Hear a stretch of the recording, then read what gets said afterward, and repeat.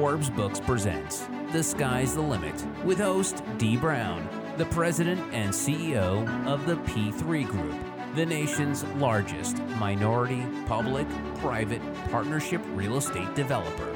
Here's Dee. Thanks for joining me for the first episode of my podcast.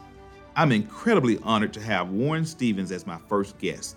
Warren is one of the most successful American businessmen in the last 35 years. He's the chairman, president, and CEO of the Little Rock-based investment bank, Stevens Inc. And on his watch, his company has grown from a single location to offices around the globe. Warren, welcome to the podcast. Well, thank you, Dee. I'm delighted to join you, and I appreciate you inviting me. Absolutely. And myself, as well as my listeners, I'm sure are excited to learn more about you and Stevens Inc. So if you don't mind, start with just giving us a little overview of what you do there at Stevens Inc. Well, sure. We are an investment banking firm that's focused on small and mid-cap companies in various industries.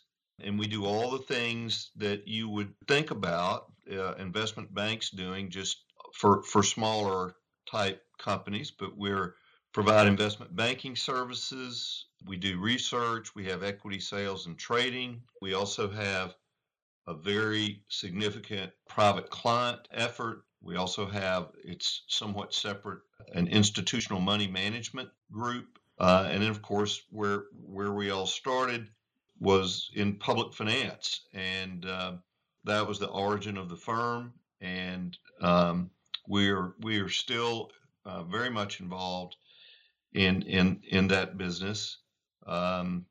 We have Stevens Insurance, which is a brokerage division, and we also have, and makes us somewhat unusual, a very active private equity arm where we invest our own money in various mainly private companies, although every now and again there'll be a public company. That's pretty rare.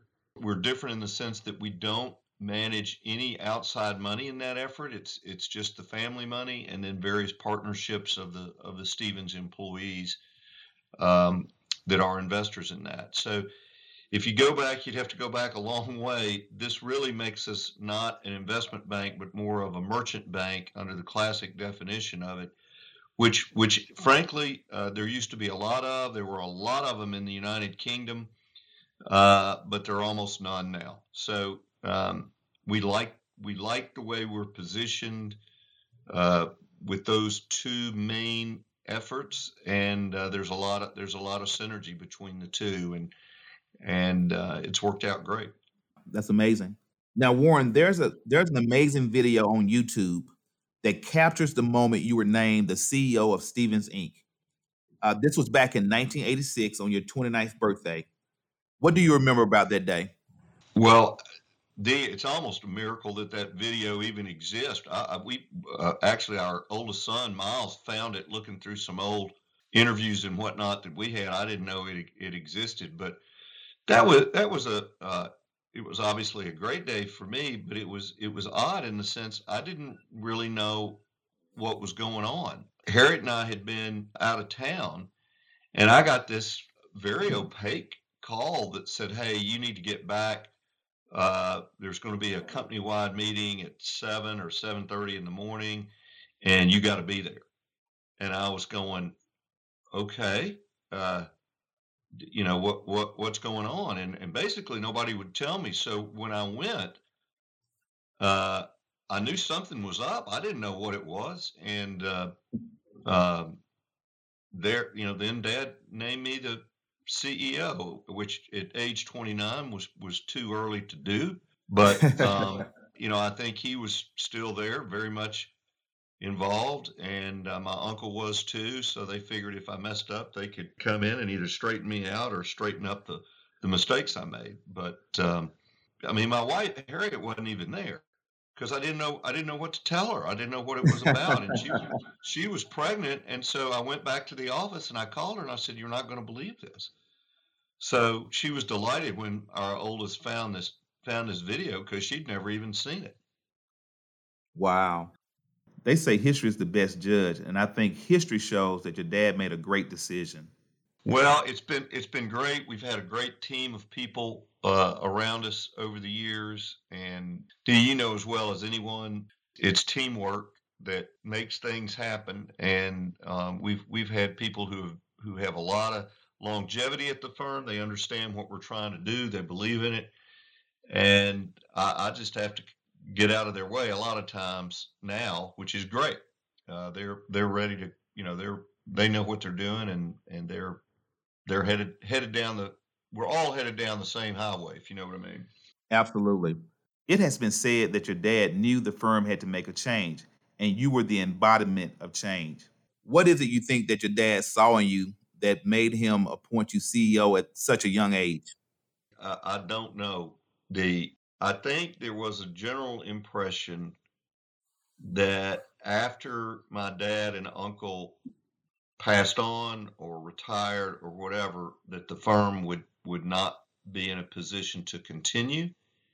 And I wanted to make sure that was not the case, and I wanted to preserve their legacy, because it's really remarkable to me that this firm is based in one of the most unlikely places ever, Little Rock, Arkansas.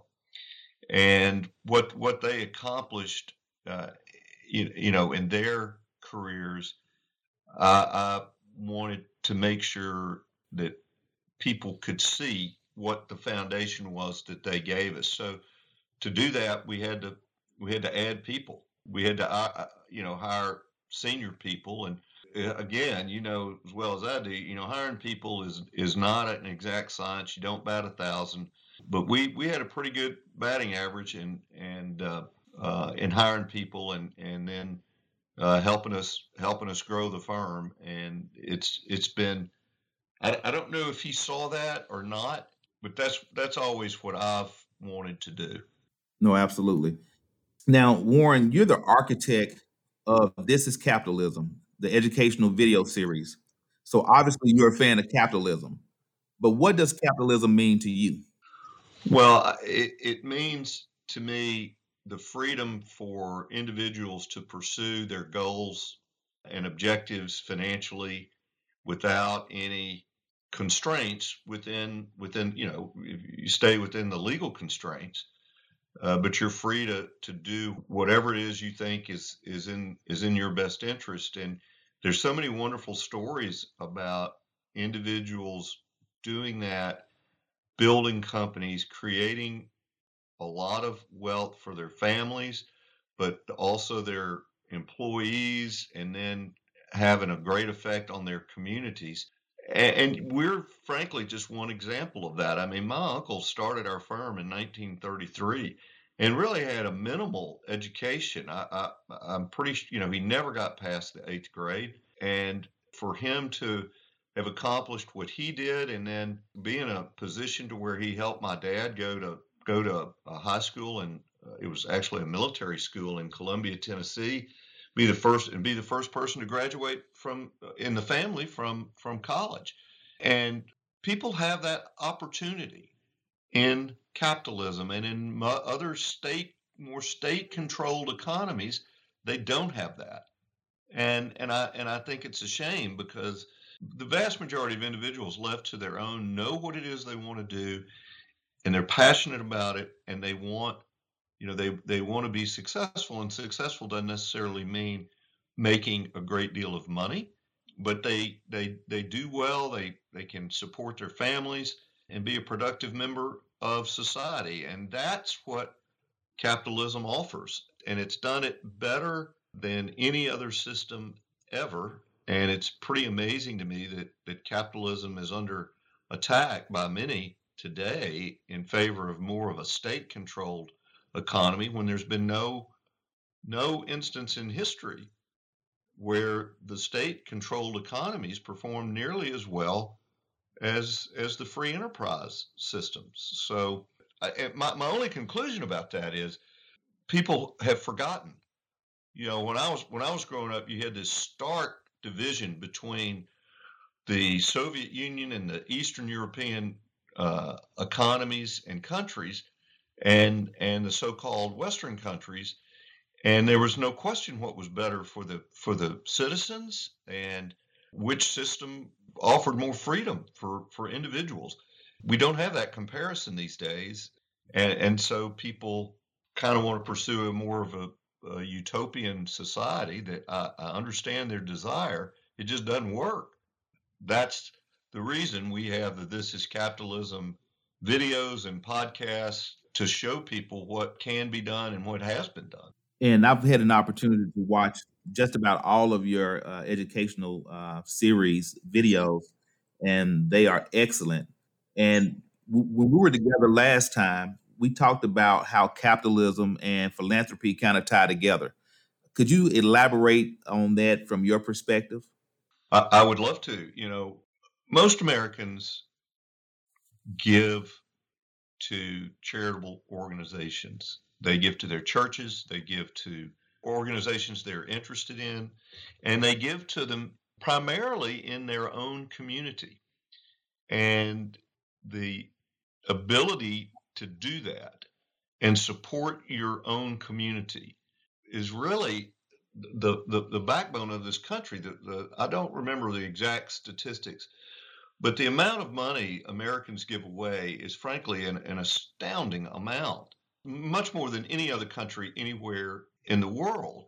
Even in places that you would think they might be generous, like the so-called former Western countries like France or on the continent of Europe and even the UK, they tend to look for the government to take care of all their needs and the needs of the various communities. And I just think that would be a shame if we lost that. And Arkansas is a great example of that. I mean, we give we give to organizations outside of Arkansas, but the vast majority of what we give away is in Arkansas. And you don't have to look very far to see the impact of successful Arkansans and their philanthropy in the state. I mean, obviously, the greatest example of that is the Waltons and the Walton Foundation and the Walton family. And we've certainly tried to do our part on that as well. And I know others. I know others have too. But we joked about it when we were together last week. There's a great philanthropist. You see that often when somebody dies, a notable person, and they say noted philanthropist passes away. Well, either that person or someone very closely related to that person was a very successful capitalist not too long before them, because you can't be a philanthropist without the success in business. Right. You're absolutely correct. And speaking of philanthropy, you and your wife, Harriet, are the co chairs for the Arkansas Museum of Fine Arts $128 million capital campaign. So tell us, where does your affinity for arts come from? And why has this been such an important project for you and your wife? Well, Dee, we've actually increased the goal. It was 128 million. Well, there's a long story about that. I mean, we started at about 45 million, thinking that's what we could do, and then we raised the goal to 128, and now the goal is 142, and we've actually raised 136 million towards that. And this is a great public-private partnership with the city of Little Rock, who owns the actual buildings, being very supportive and giving us through a bond issue a little over $31 million. But as you can see, or you can hear, we've raised over $100 million outside of that. And that's really a testament to both the city leaders, but also the people who are given to support it. They get what we're trying to do. And I will tell you, when Harry and I first moved here, I'm moving back and her moving here for the first time, we got really involved in the then Arkansas Arts Center, basically the entry level. I mean, Harriet was a volunteer helping to do receptions for the exhibition openings. She would actually do the food and the flowers. I would go down there and serve.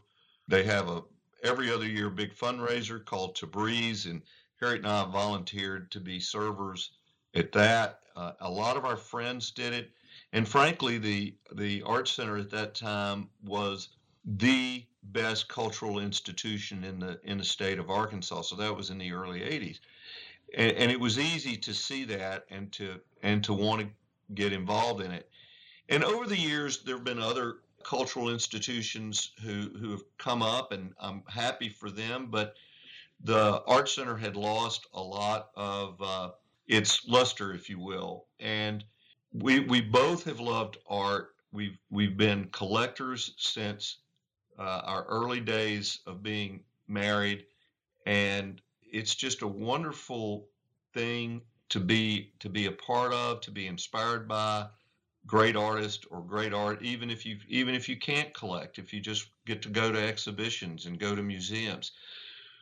So we want to make sure that the now Arkansas Museum of Fine Arts is in a position to do that well into the 21st century, because our museum does so many important things. I mean, we have theater that has been geared towards school-age children for decades.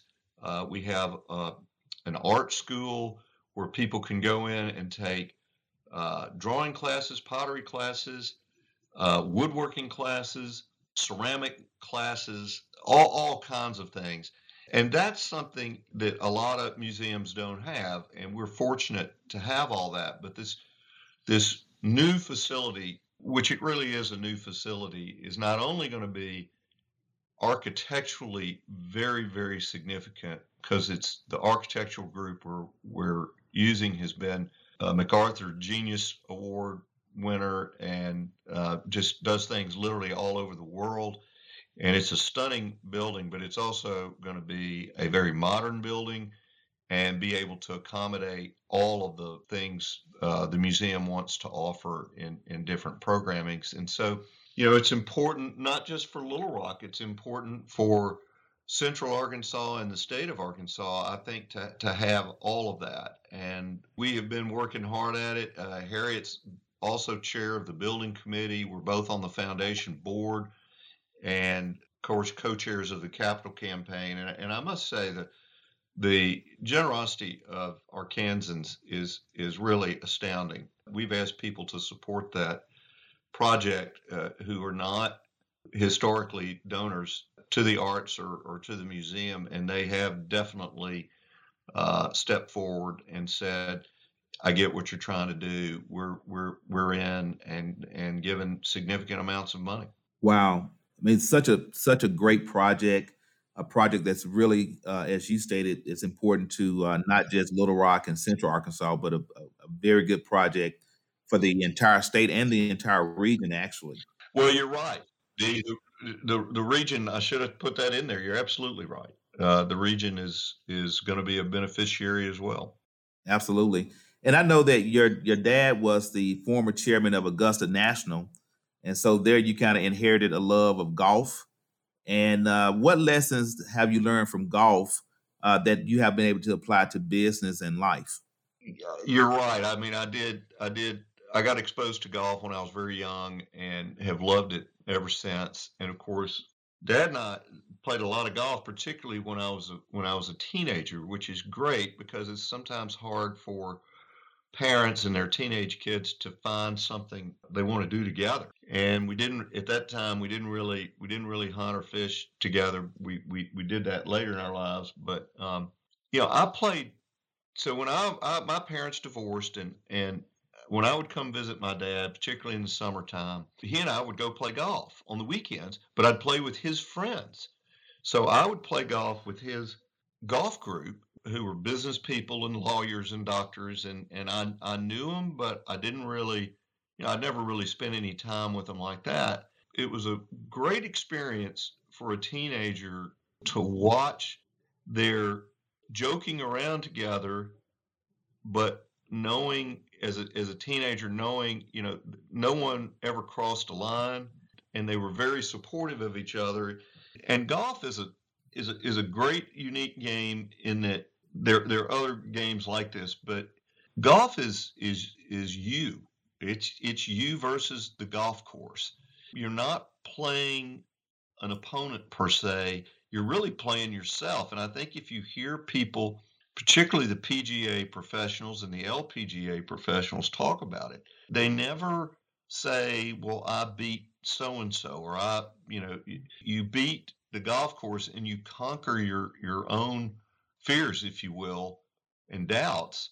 And that goes back to all of the great players. And I read a very good book on the great Bob Jones, the amateur who won the Grand Slam in the 30s. His battle was an inner battle. He would get extremely nervous. He would lose weight during tournaments, and he really had to conquer his fears. And even today, you hear that on a PGA or an LPGA telecast is the announcers who have been in that position on the tour say, well, you just have to steady your nerves, breathe deeply, and you're thinking, what's that about? But it's very true. And, it's not just true in golf. If you watch a lot of the best free throw shooters in the NBA, when they get on that line, the last thing they do is they take a deep breath and then they let it go. It's a little bit like basketball is a completely different sport. First of all, it's a team sport and it's a wonderful sport, but it's so fast. The great thing, bad thing about golf is you hit a shot, then you got time to think about your next one, and and all kinds of crazy thoughts can run in your head during that interval. But you have to learn to deal with it. So I learned how to have respect for everybody playing golf and on a golf course, and that carries over to life. It's not just golf. I mean, I think that's what the first tee tries to do is teach. They say life lessons, and I think they do. It's a game of a certain amount of golf etiquette, which can carry over to life and gentlemanly behavior. And even though a lot of young girls and grown women play the game, I think that's an accurate description. It's a game that trains you in life. I couldn't agree with you more. I don't get to play as much as I used to, but it's a game that really teaches you a lot of discipline and kind of bring out that inner competitiveness of you. Uh, It sure does.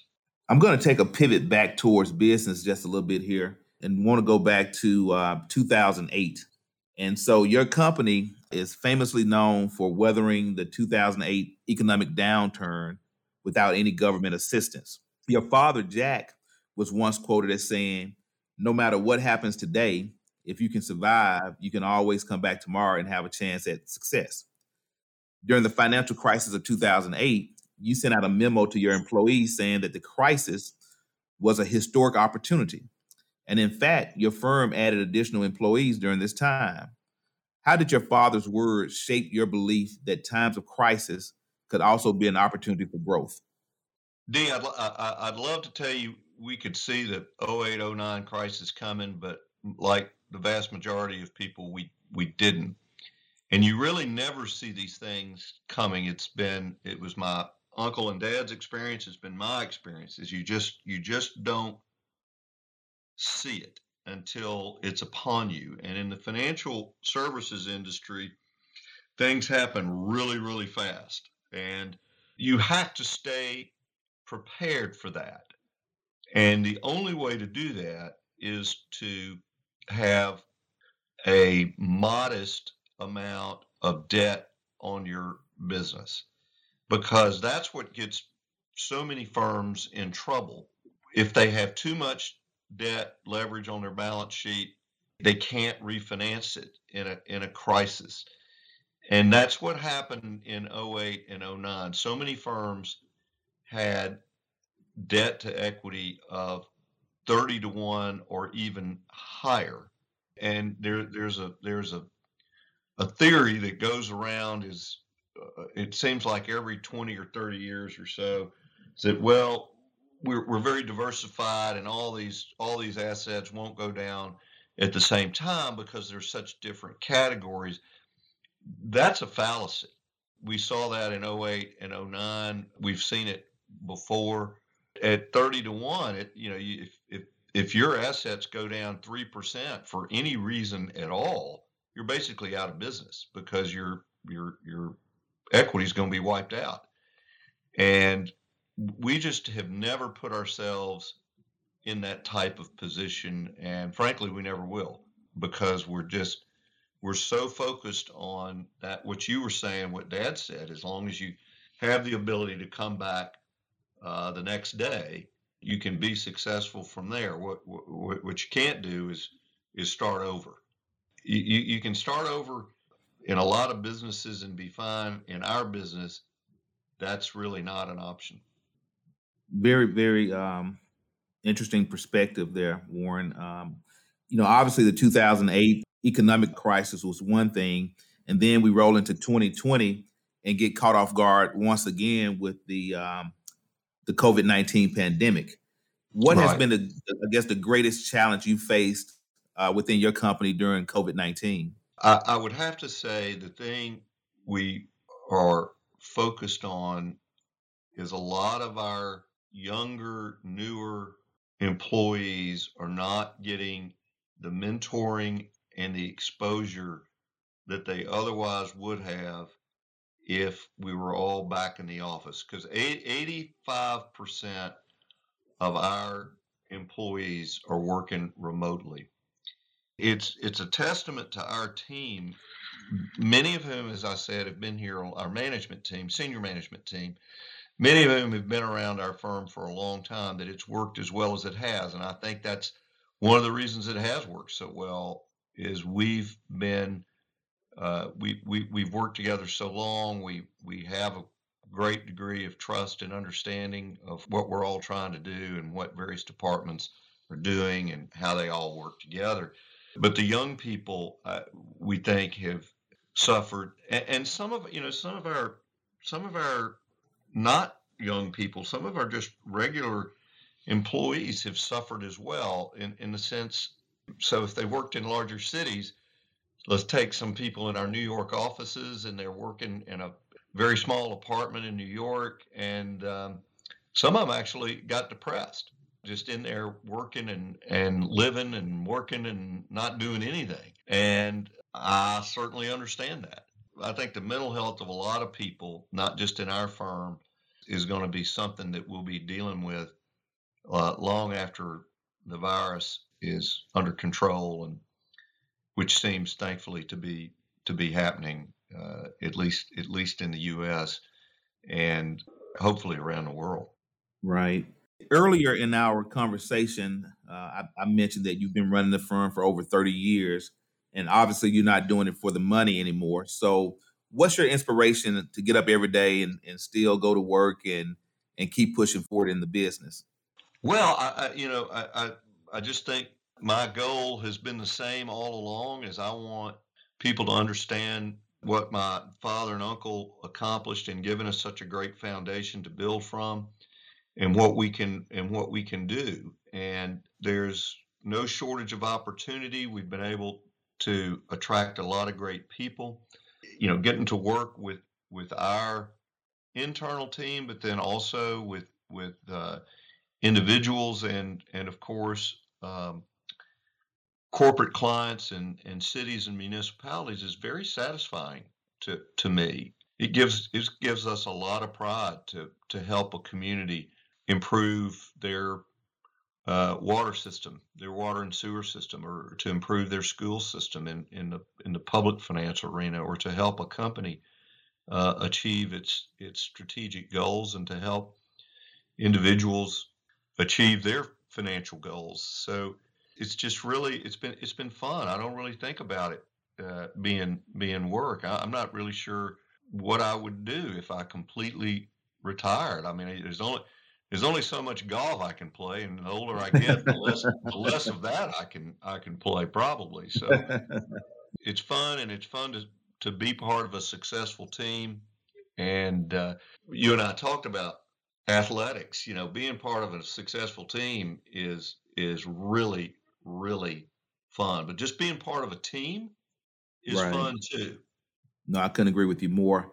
Of course, our spaces that we operate in kind of overlap in that public Yep. finance and arena. And I tell my team every day, I said, I can't believe I get paid to do what I do. I enjoy it so much. So, Isn't that the truth?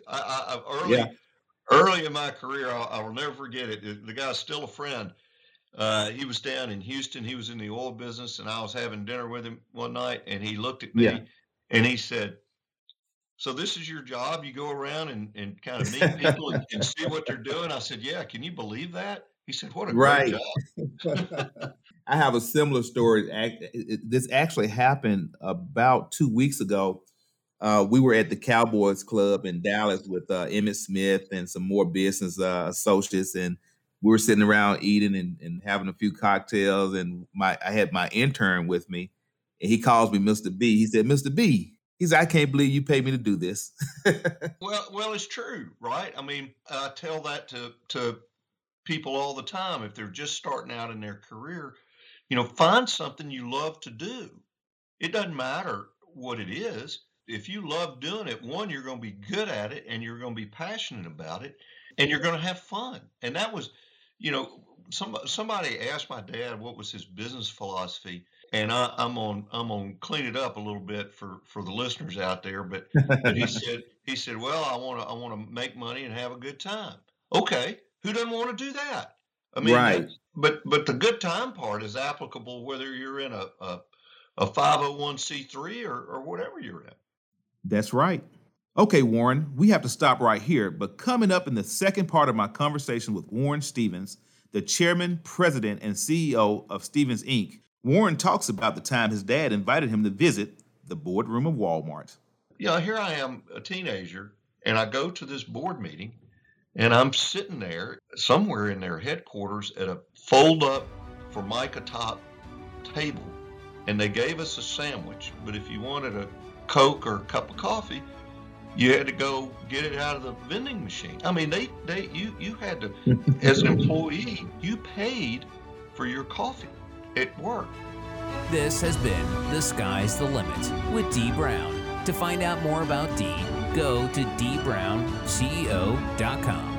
And to connect with the P3 Group, check out the p3groupinc.com. The Sky's the Limit is a production of Forbes Books.